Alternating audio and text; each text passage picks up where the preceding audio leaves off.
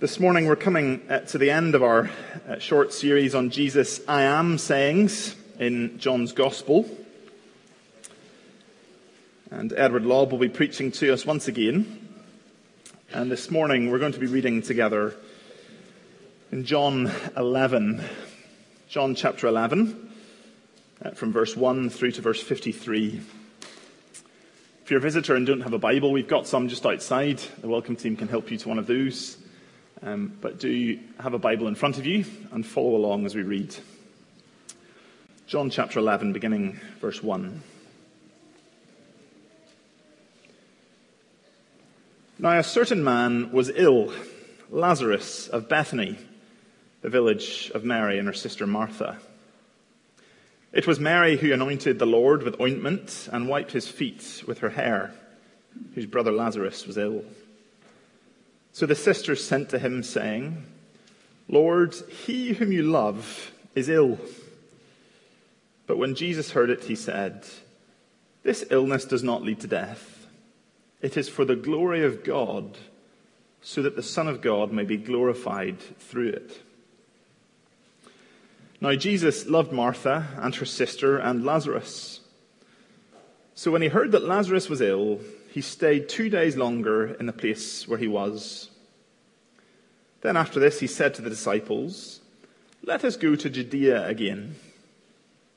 The disciples said to him, Rabbi, the Jews were just now seeking to stone you, and are you going there again? Jesus answered, Are there not 12 hours in the day? If anyone walks in the day, he does not stumble, because he sees the light of this world. But if anyone walks in the night, he stumbles, because the light is not in him. After saying these things, he said to them, Our friend Lazarus has fallen asleep, but I go to awaken him. The disciples said to him, Lord, if he's fallen asleep, he'll recover. Now Jesus had spoken of his death, but they thought he meant taking rest and sleep. Then Jesus told them plainly, Lazarus has died, and for your sake I am glad that I was not there, so that you may believe. But let us go to him. So Thomas, called the twin, said to his fellow disciples, Let us also go, that we may die with him. Now when Jesus came, he found that Lazarus had already been in the tomb 4 days. Bethany was near Jerusalem, about 2 miles off, and many of the Jews had come to Martha and Mary to console them concerning their brother. So when Martha heard that Jesus was coming, she went and met him, but Mary remained seated in the house. Martha said to Jesus, Lord, if you had been here, my brother would not have died. But even now I know that whatever you ask from God, God will give you. Jesus said to her, Your brother will rise again. Martha said to him, I know that he will rise again in the resurrection on the last day. Jesus said to her, I am the resurrection and the life. Whoever believes in me, though he die, yet shall he live. And everyone who lives and believes in me shall never die. Do you believe this? She said to him, Yes, Lord, I believe that you are the Christ, the Son of God, who is coming into the world. When she had said this, she went and called her sister Mary, saying in private, The teacher is here and is calling for you. And when she heard it, she rose quickly and went to him. Now Jesus had not yet come into the village, but was still in the place where Martha had met him.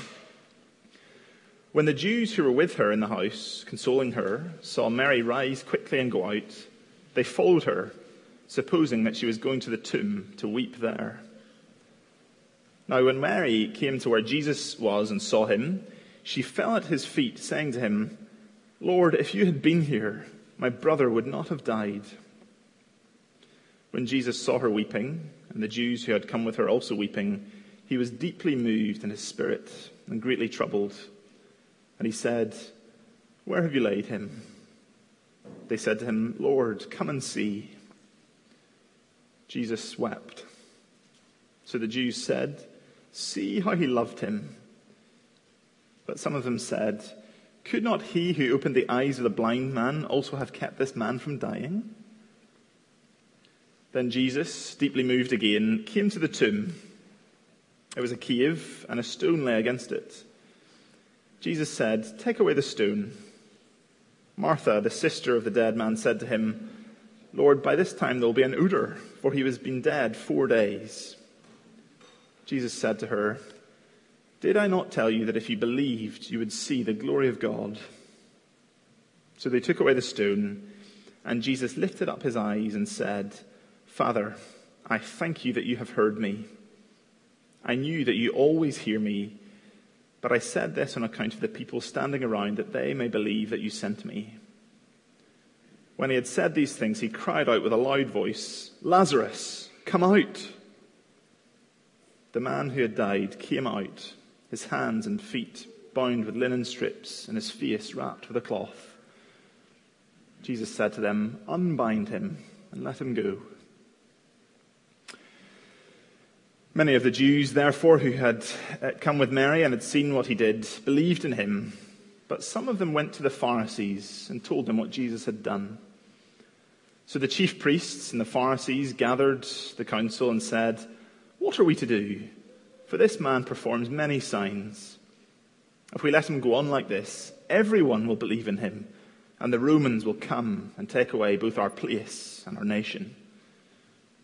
But one of them, Caiaphas, who was high priest that year, said to them, "You know nothing at all, nor do you understand that it is better for you that one man should die for the people, not that the whole nation should perish." He did not say this of his own accord, but being high priest that year, he prophesied that Jesus would die for the nation, and not for the nation only, but also to gather into one the children of God who are scattered abroad. So from that day on, they made plans to put him to death. Amen. This is God's word.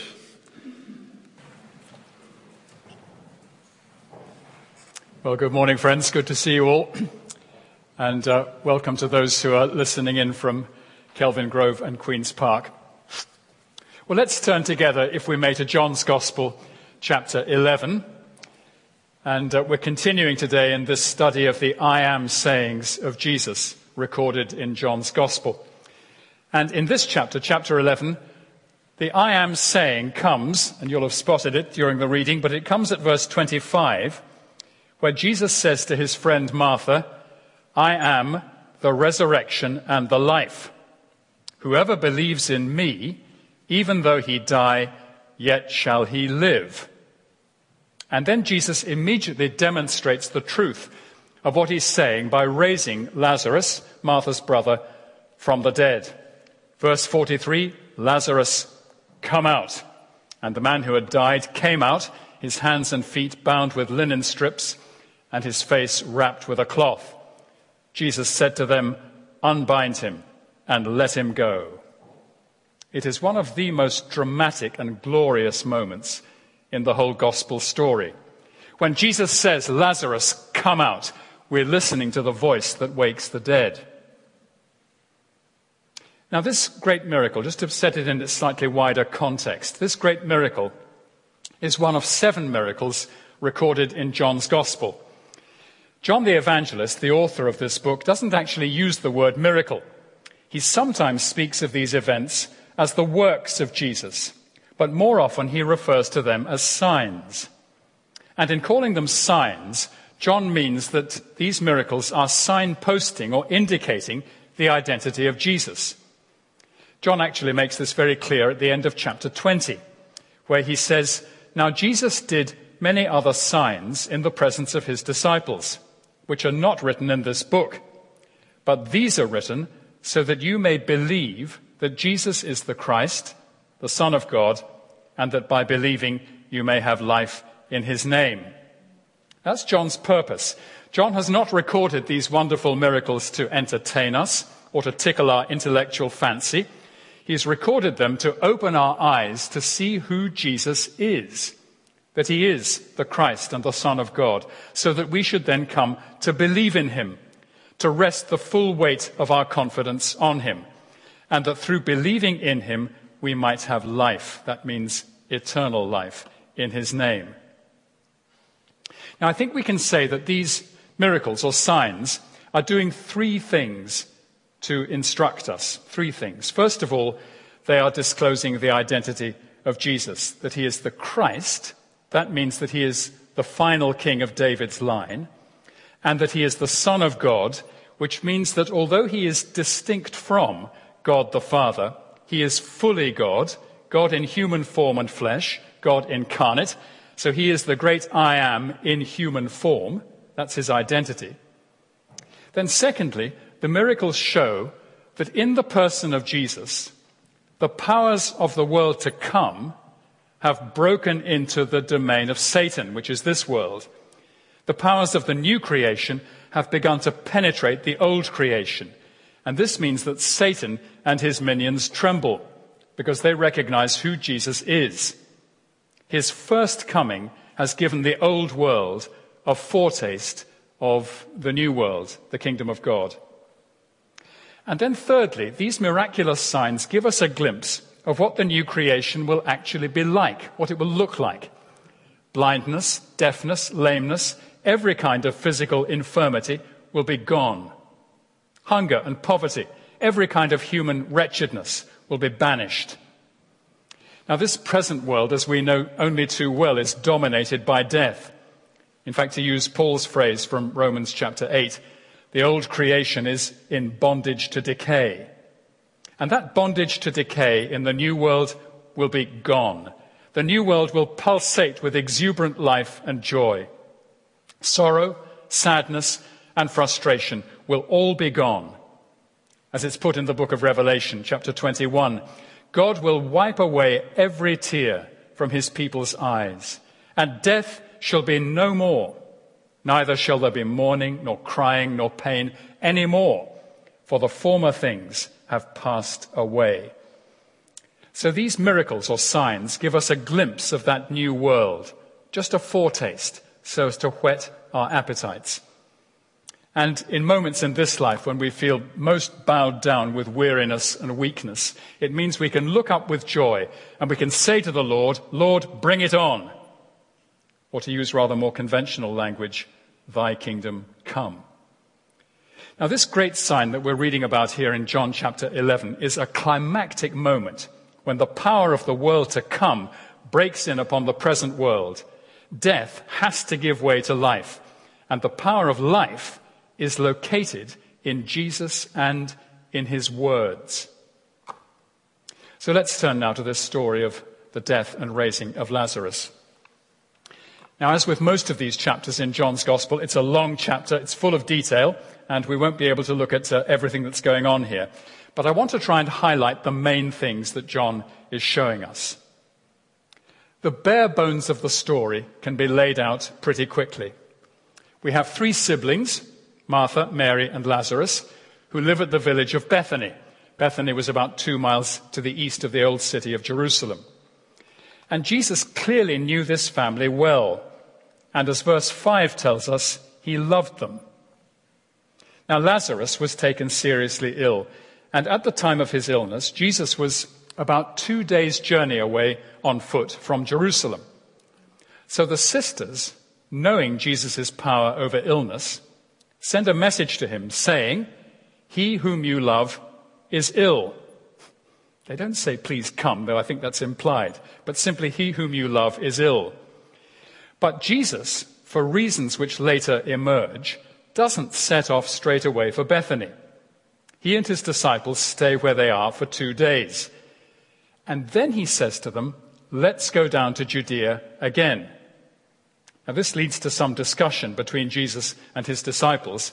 And Jesus says in verse 11, our friend Lazarus has fallen asleep, but I go to awaken him.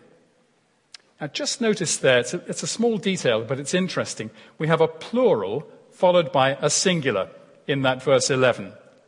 Our friend Lazarus, that's we plural, he's our friend, has fallen asleep. But I, singular, go to awaken him. So collectively, he's our friend, but only one has the power to wake him up. Now, the disciples misunderstand Jesus. They think he's saying that Lazarus is simply asleep, in the way that you and I were 3 or 4 hours ago, maybe an hour ago, looking at some of the younger ones of you. I'm teasing, of course, I don't mean that. So Jesus then tells them plainly, Lazarus has died, verse 15, and for your sake, I'm glad I was not there, so that you may believe. Now just notice that. John's purpose in recording these signs is to help us to believe in Jesus. So they reach Bethany, and then they discover that Lazarus has been dead and buried for 4 days. Martha hears that Jesus is on his way, is just outside the village. So she goes straight out to meet him, and she says in verse 21, Lord, if you had been here, my brother would not have died. Now that's not, I think, a reprimand. She respected Jesus too much to reprimand him. It's just a statement of fact. If you'd been here, my brother would not have died. But she goes on, even now I know that whatever you ask from God, God will give you. Jesus then says, your brother will rise again.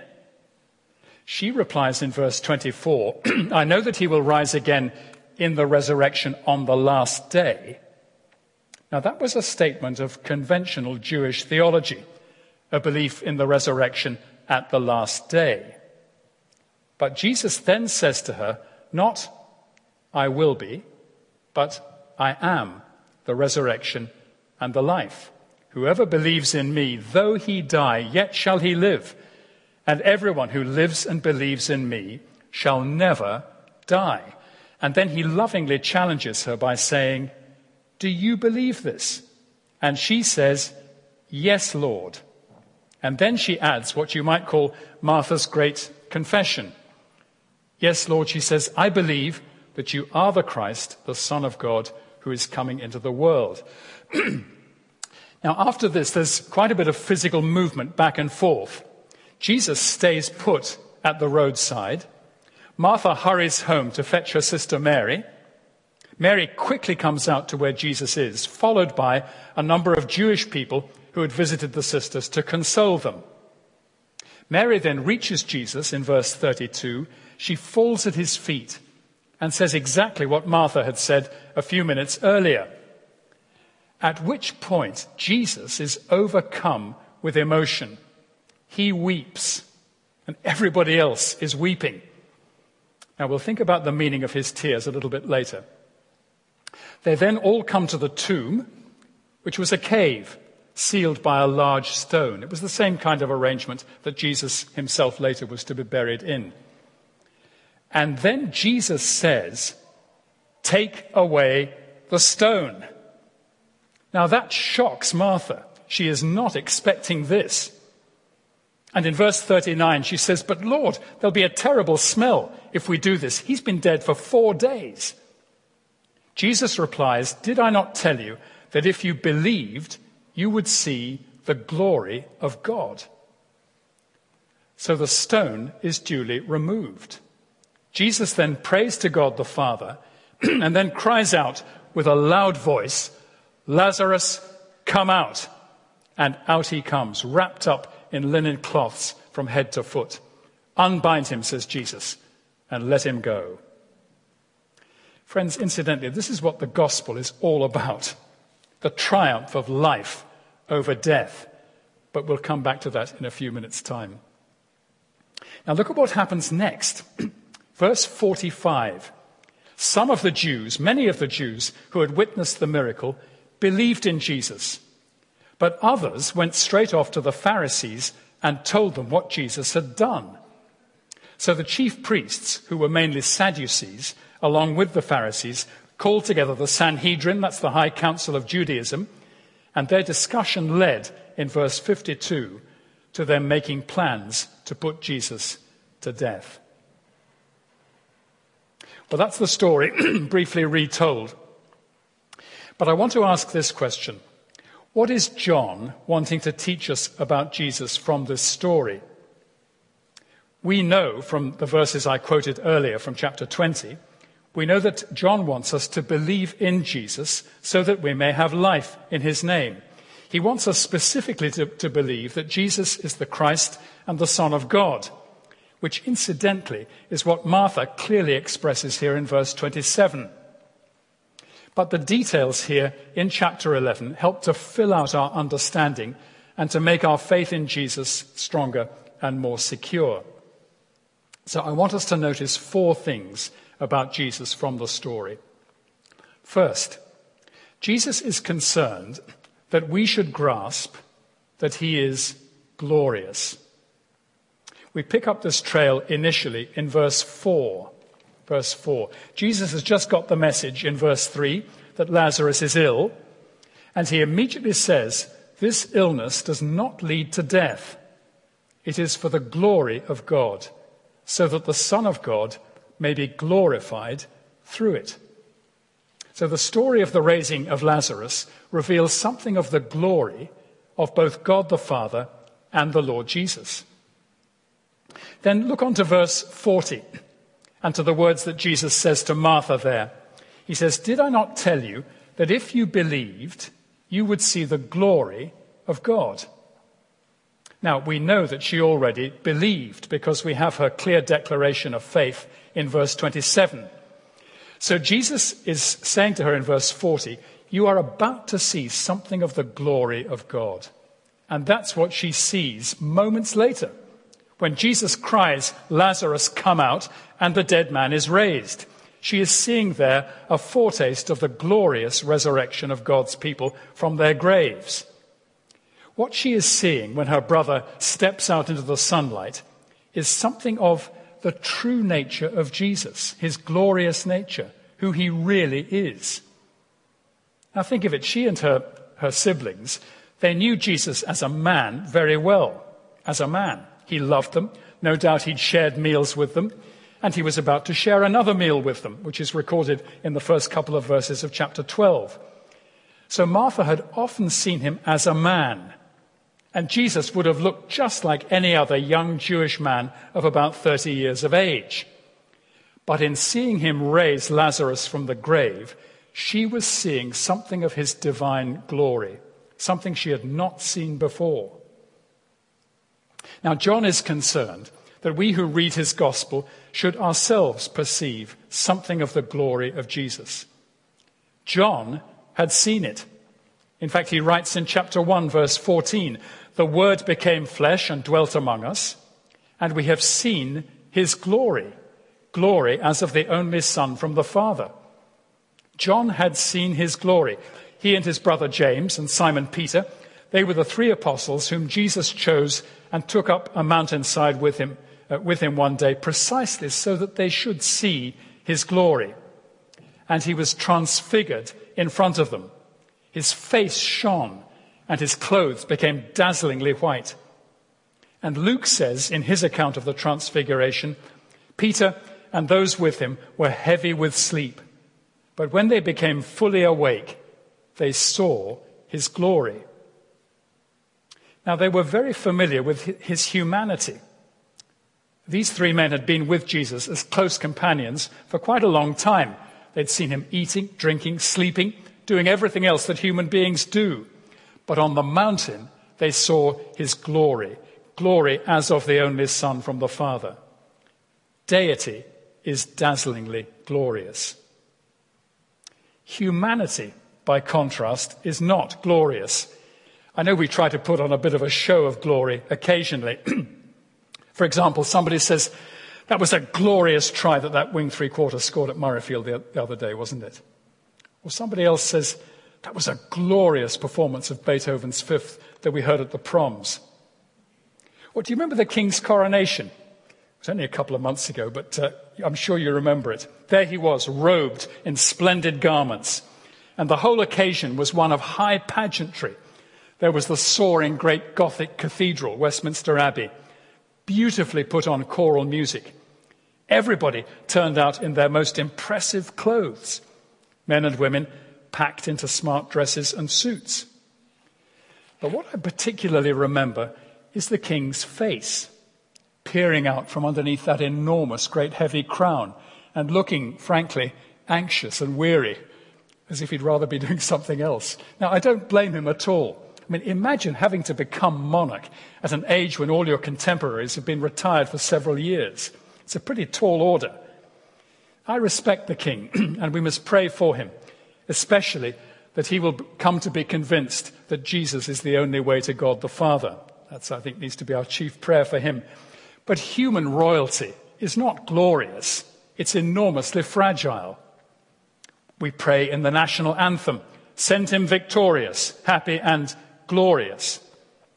But the only real glory is the glory of God the Father and the Lord Jesus. And the raising of Lazarus is a demonstration of the glory of Jesus. Later in John's Gospel, we find that the supreme revelation of his glory is given at the cross. In chapter 12, verse 23, Jesus says, "The hour has come for the Son of Man to be glorified." How? Well, he goes on, by falling into the ground like a grain of wheat, dying, and then bearing much fruit. But Jesus also knew that after his death, he would be returning to the glory of heaven. And he prays in chapter 17, "Father, glorify me in your own presence with the glory that I had with you before the world existed." He came from the glory, and he has returned now to the glory. And when he was on earth, he manifested his glory by dying on the cross and through his mighty miracles. So he manifested his glory by revealing his divine nature. And when Martha and Mary saw their 4 days dead brother step forth into the sunlight, alive and well, they were seeing the glory of Jesus. And we, in reading this story, also can perceive something of his glory. So as Christian people look forward to living in the new creation, let's not only look forward to being in a world where death and tears and pain are no more. Let's also look forward to seeing Jesus in all his true glory, enthroned beside his glorious Father. Now, secondly, John wants us to see how the power of new life, resurrection life, is fiercely opposed. Now, we know how Jesus' ministry and life was constantly dogged by opposition. So, for example, he would heal somebody on the Sabbath day, and senior Jewish people would accuse him of breaking the Sabbath. Or he'd be having dinner with dishonest tax collectors and prostitutes, and people would accuse him of consorting with low-downs, low-lifers. He's a glutton, he's a drunkard, he's a friend of tax collectors and sinners. As they say in the north of England, he couldn't do right for doing wrong. Everything he did attracted vehement hostility. And it's just the same here in John chapter 11. And it is so strange. You would think, wouldn't you, that a man who had been dead 4 days and is then raised to new life, you would think that everybody would clap their hands, throw their caps in the air, and turn cartwheels of joy. And we see from verse 45 that many of the Jewish people who witnessed the raising of Lazarus did come to believe in Jesus. But some of them went straight off and reported the event to the senior Jews in Jerusalem, who immediately called a meeting of the high council. And just look at what the council say in verse 47 here, at the end of verse 47. They say, "What are we to do? For this man performs many signs. If we let him go on like this, everyone will believe in him, and the Romans will come and take away both our place and our nation." Now, do you see the fear that they're expressing there? They can't deny that Jesus is performing many amazing miracles. They're undeniable. Everybody knows about his miracles. But in verse 48, the council members reveal what their real fear is. They're worried that their position of power and prestige is going to be taken away from them by the Romans. Now, the Romans were in charge. The governor of Judea was Pontius Pilate. They were very much in charge in Jerusalem and throughout the province of Judea. Judea had been a Roman province now for nearly a century. And yet the Jewish leaders had managed to negotiate a certain position for themselves in Jerusalem and Judea, which gave them a certain hold on their institutions and their way of life. So under these arrangements, they were allowed to run their synagogues. The temple worship was kept going. The Jewish royal family, the Herods, were allowed to retain a certain level of power and influence. The Herods, of course, were puppet kings. The Romans were very much in charge. The Romans had battalions of soldiers stationed in many places. And the Jewish leaders, the Sanhedrin, they knew that any kind of Jewish insurrection would be stamped on without mercy. And in our verse 48, this is what the council are afraid of. They're saying, if we let Jesus go on like this, performing these mighty miracles and attracting a huge following of supporters who probably want to proclaim him king, the Romans will squash us without mercy and will bring to an end everything that we have negotiated to maintain. You see, these council members were not interested in the possibility that Jesus might truly be the Christ. They only wanted to keep their little empire intact. They were frightened of losing their hard-won position. Now, the high priest Caiaphas then speaks up, and he is callous and dismissive. Look at his words in verses 49 and 50. He says to them, "You know nothing at all." He's speaking to his fellow counselors here. He's saying to them, you're a bunch of ignoramuses. And he says, the particular thing that has never crossed your little minds is the thought that it's better for you that one man should die for the people than for the whole nation to be obliterated. A very interesting thing for him to say. That is actually a cack-handed declaration of the gospel, isn't it? One man to die for the life of the people. And then John ironically comments in verse 51 that these words of Caiaphas's were actually an unwitting prophecy of the great truth that Jesus would indeed die, not only for the Jews, but for Gentiles who were scattered abroad across the world. So Caiaphas was speaking caustically, dismissively, but prophetically. And because of his words, the council in verse 52 begin to lay plans. 53, they lay plans to put Jesus to death. So the glorious miracle that shows life triumphing over death is countered by men who want death to triumph over life.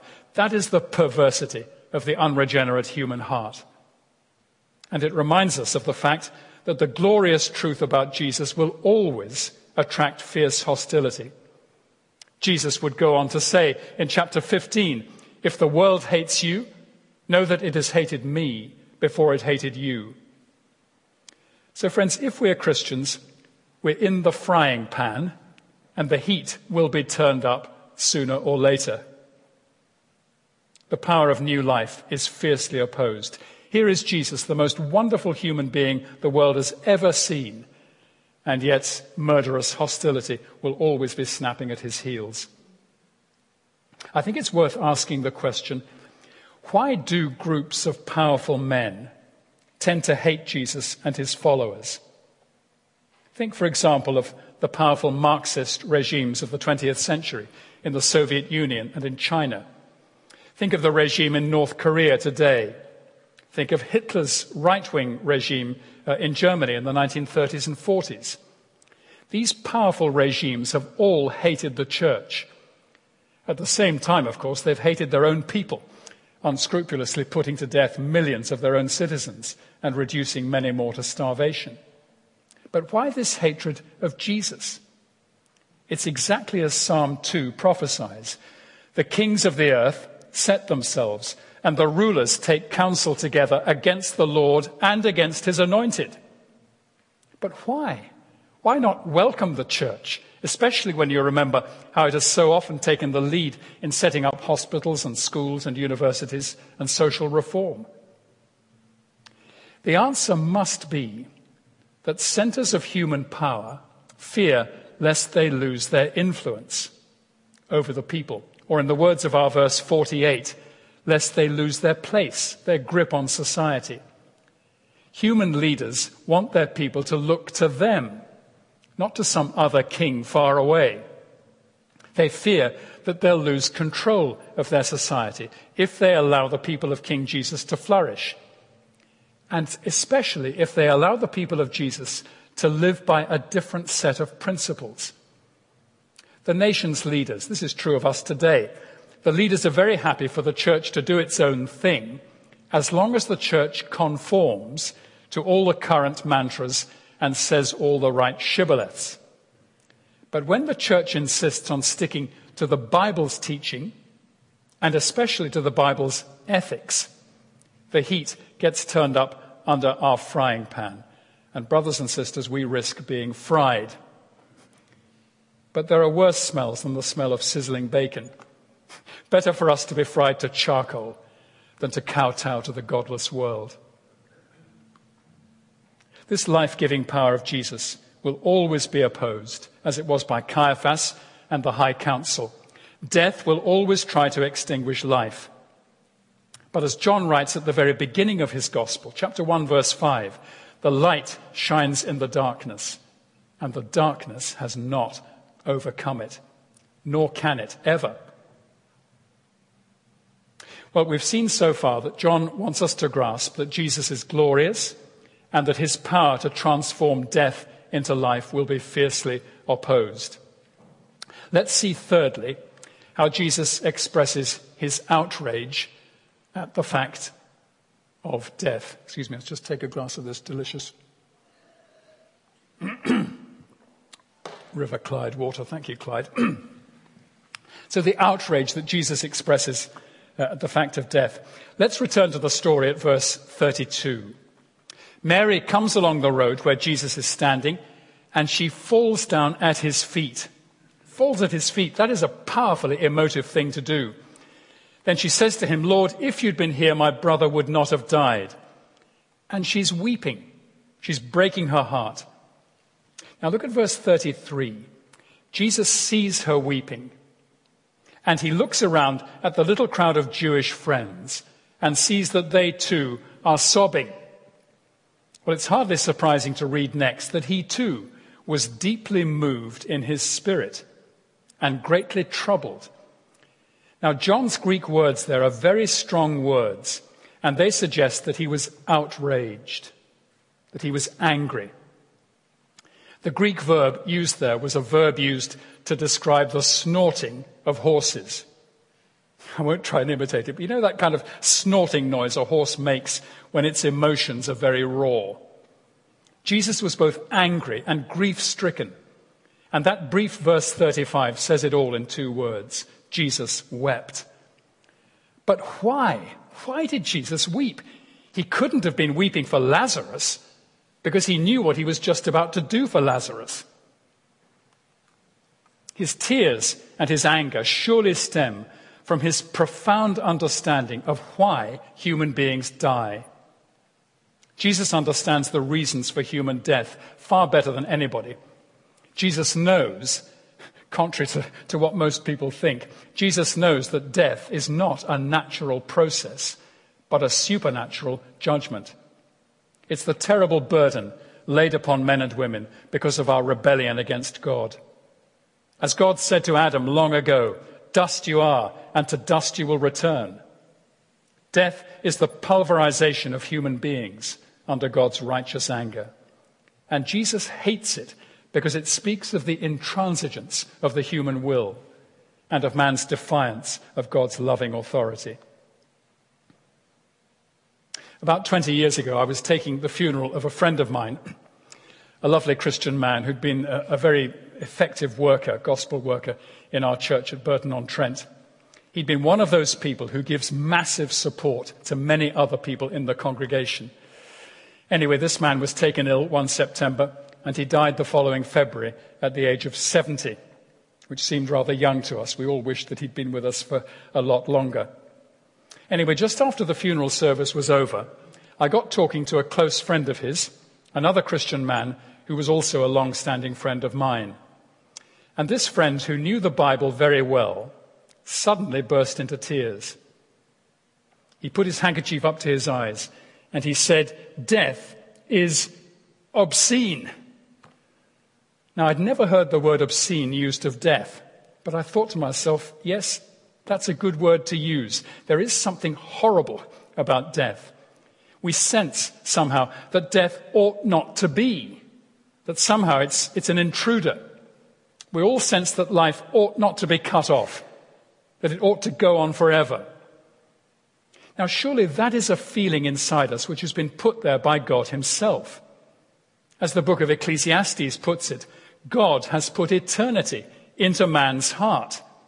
In other words, there is something in the depths of all of us that corresponds to eternity, something which can never agree that death is acceptable. There's a cemetery in Fife where there's a gravestone standing, and this gravestone gives the details of the deceased, the name and then dates of birth and death and so on. And at the bottom, an extra line has been added which says, "O Adam, what hast thou done?"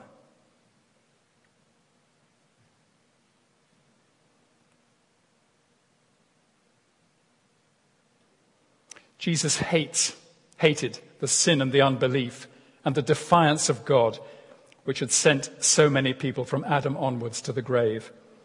It was rather as though Jesus, looking at the tomb of Lazarus, allowed his eyes to travel all over the world, and he saw all the cemeteries and graveyards and every necropolis filled with the dusty remains of all those who had turned their backs on God. Now, he knew what he was about to do for Lazarus, but to think about the power of death filled him with grief and anger. We cannot afford to think that death is a light thing if it troubles Jesus as deeply as that. Well, now, fourth, let's look now with wonder, with joy, at the almighty power of Jesus. Look back to verse 23. Jesus knows that Lazarus has been in the tomb for 4 days. And he says to Martha in verse 23, "Your brother will rise again." And she gives this theologically correct answer, "I know that he will rise again in the resurrection on the last day." But then Jesus says to her, "I am the resurrection." Not "I will bring about the resurrection of many people," but "I am the resurrection and the life." The power and the reality of the resurrection, he is saying, is me. Now you're looking at me. Look at me and you're looking at the resurrection.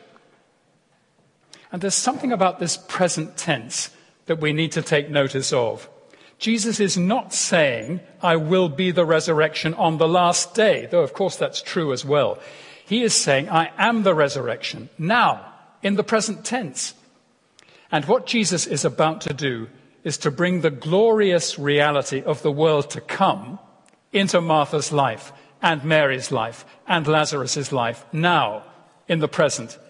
He wants Martha to see that the power and the glory are not confined to some far-off future. In just a few minutes' time, she is going to taste the power of the resurrection. She will taste the power of the world to come. Now, Jesus has already given us a taste of this teaching back in chapter 5. I don't know whether you'd like to turn with me, if you're quick-fingered, to chapter 5 and verse 24. 5:24. He's been flagging this up, if you like, in advance. But in verse 24 there in chapter 5, he says, "Truly, truly, I say to you, whoever hears my word and believes him who sent me has eternal life. He does not come into judgment, but has passed from death to life." And just notice the present tense there. Whoever hears my word and believes him who sent me has eternal life. Now, not just in the future, but now in the present. So this means, friends, that if we're Christians, we have eternal life now. Yes, we also will have eternal life. That is the great future reality for you and for me by the death and resurrection of Jesus. But we have it today if we're Christians. Today, July the 23rd, 2023. Eternal life is already yours and mine if we're Christians. Yes, we will still have to go through physical death, unless, of course, the Lord Jesus returns in the meantime. But the life of heaven is our present possession, not just a future possession. It means that our personal transformation from membership of the old world to membership of the new world has begun already. And in this final sentence of verse 24, Jesus assures us that although we shall be there at the day of judgment, we shall not be condemned on that day. Jesus has already taken condemnation on behalf of all his people. That judgment from God was carried out at the cross, so we have already passed from death into life if we're Christians. Then look at the next verse, verse 25. Truly, truly, I say to you, an hour is coming in the future and is now here in the present, when the dead will hear the voice of the Son of God, and those who hear will live. And the truth of that verse is demonstrated at the moment when Lazarus in the tomb hears Jesus cry, "Lazarus, come out." That's the dead man hearing the voice of the Son of God and living. When he heard that voice, he had no option. Death could not hold him. John the Evangelist wants all of us to know that although Jesus hates death and weeps over its destructive power, he is its absolute master. He holds the keys of death and Hades, as it's put in Revelation chapter 1. Jesus has forcefully procured, in the words of the old hymn, the death of death and hell's destruction. Well, I want to end by returning to verses 25 and 26 in John chapter 11. 25 and 26. Jesus says to Martha, "I am the resurrection and the life. Whoever believes in me, though he die, yet shall he live. And everyone who lives and believes in me shall never die." And he then says to her, "Do you believe this?" And she says, "Yes, Lord." Now, it's very striking that Jesus should ask that question at the end of verse 26. It's not enough for him just to make his great "I am" statement and to leave it hanging in the air. He then lovingly pins Martha down. That's what he's like. In the end, he pins us all down. Do you believe this, he's saying?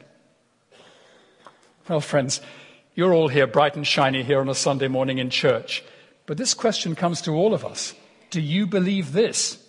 Do you believe that Jesus is the resurrection and the life, and that whoever believes in him, even though he die physically, will live eternally in the glorious world to come? Do you believe it? It is the most important question that any of us could ever be asked, because our eternal future hangs upon the answer to it.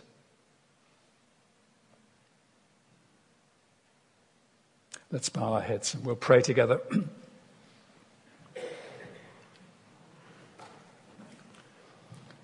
Our dear Lord Jesus, we praise you today that you came to a world dominated by death and gripped by the power of Satan.